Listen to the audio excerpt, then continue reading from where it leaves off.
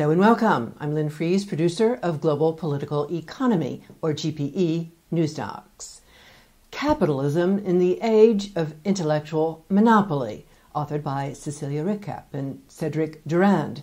Centering Society and Big Tech Reform, by Richard Hill. Rigging the Rules, How Big Tech Uses Stealth Trade Agreements and How We Can Stop Them, by Deborah James. When Big Tech Came for the Farm, a blueprint of resistance from Asia's small farmers, by Grain.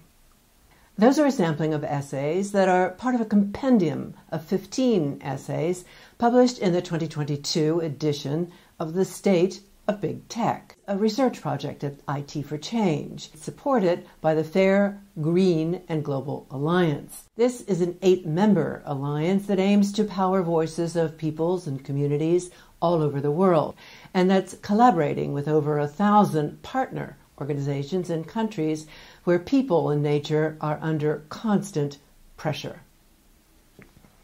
Under the theme of dismantling digital enclosures, and at the invitation of IT for Change, scholars and activists alike, representing a broad spectrum of fields and experience, have contributed to this inaugural edition of the State of Big Tech. And as stated by IT for Change, the essays break down various phenomena, such as the creeping onslaught of ed tech into public education, the digital capture of food systems, Big Tech's attempts to monopolize research and corner innovation networks, to their Trojan horse proposals for instituting their power in multilateral spaces, to the questions raised by Web 3.0. But going beyond detailing the problem statement, our contributors also capture attempts at popular mobilization and bold visions for alternative digital futures that attempt to break out of the privatized status quo's enclosures. Today's video short will feature clips of 3 of those contributors talking about their own respective essays. And those essays include Milford Bateman's The Investor-Driven FinTech Model and Its Discontents, Michael Quet's Building a Socialist Social Media Commons, and Sofia Monsalve Suarez and Philip Suffert's The Big Tech Takeover of Food Systems in Latin America, Elements for a Human Rights-Based Alternative. We go now to our featured clips. Interest in preparing the chapter in this book is FinTech, short for financial technology. It's something that is being widely celebrated across the world, but particularly in the global south, because many see it as a way that will bring development to local communities and facilitate poverty reduction and many other benefits. The evidence so far is that there are some benefits for communities in terms of easier access to credit, easier savings, better access to remittances, cheaper payments. But when you start to look into the long term and how these trends develop, you actually see that there are many downsides appearing, and they are now at risk of swamping any of the initial upsides to fintech. So that's what I've tried to look at. It's still research at an early stage, but certainly it's very worrying that so many of the initial upsides are now being completely obliterated by these downsides, and that fintech is now turning into a new way of extracting value from the global south along the lines of the old colonial projects. And so I've documented some issues of that and the other disbenefits I can find.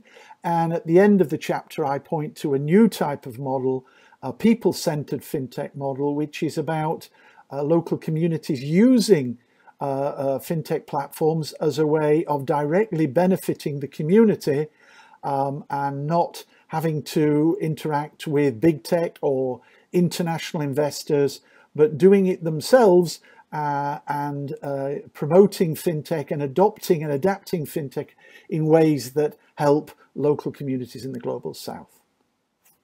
Hi, my name is Michael Quet, and today I'm going to be discussing an article I wrote for IT for Change about social media. It's called Building a Socialist Social Media Commons, and it's about how to transform the social media landscape so that it's truly democratic, bottom-up, and egalitarian, and environmentally sustainable at a global level. So right now, over the last few years, the antitrust community has proposed a solution for social media to force big social media networks to interoperate with smaller ones so that smaller networks have a real chance of growing their user bases. However, in their solution, there's a commitment to competitive capitalism and the private ownership of social media networks that pursue profit, growth, expansion, and try to maximize their user bases in a war of all against all for a finite user base in order to maximize revenues and profits. So I think that the harms that we see in big social media, such as privacy violations and user manipulation, as well as a consumerist model built around advertising that threatens the environment, these things are going to remain intact under their model. So I argue in the paper that instead we should be trying to take this further and try to build a truly bottom-up, community-owned and controlled social media ecosystem, one that's free and open source and decentralized, so that we don't run into these harms and so that people are in control of their social media experiences. I offer as a model the Fediverse, which began development over a decade ago and is a set of interoperable social media networks that already exists in the real world today with over several million users.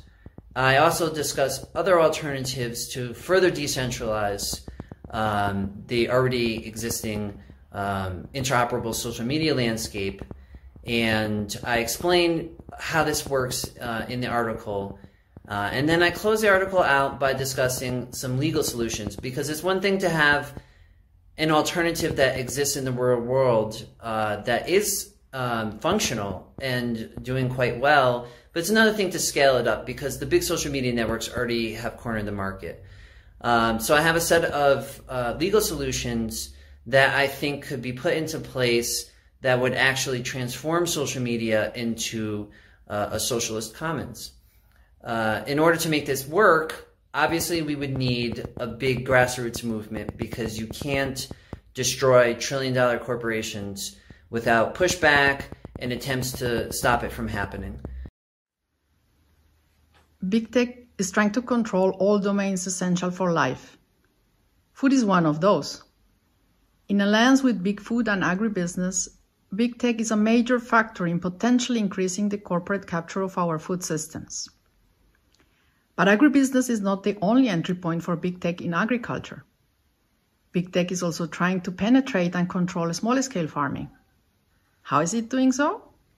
It is providing digital infrastructure in rural areas, as well as digital platforms for accessing markets, digital advisory extension services, agri-digital financial services, and access to smart farming for scale food producers. Why is this a problem? By controlling digital infrastructure, big tech is in a comfortable position to illegitimately appropriate small-scale farmers' data. Big tech attempts to reorganize food production in a manner that will deepen the subordination of smallholder farming to the interests of global capital. Capturing peasant and indigenous collective knowledge and monopolizing the rents that can be generating from it is a central piece in this endeavor. Big tech jeopardizes the rights of peasants and of indigenous peoples. Defending our food sovereignty is a crucial element in today's struggle against big tech. All of the essays contributed to the 2022 Big Tech Compendium can be found online at itforchange.net. The direct link is as follows, all in lowercase, and the first word is plural. So that's projects.itforchange.net/state-of-big-tech. bigtech.org/. In addition to the essays mentioned in today's video short, the compendium's other titles include Rise of the Platform Economy, Implications for Labor and Sustainable Development in Developing Countries, Taming Big Technification, the European Digital Markets Act, Big Tech and Digital Hype Against COVID-19, Can Data Save Lives? The Right to Health in the Digital Era, Web 3 and the Metaverse, Which Way for the Web, Big Tech and the Smartification of Agriculture, Taxing Big Tech, Policy Options for Developing Countries, Changing Dynamics of Labor and Capital. Many thanks to IT for Change for putting this content into the public domain, and to all the supporters and contributors to this research project. And thank you for joining us.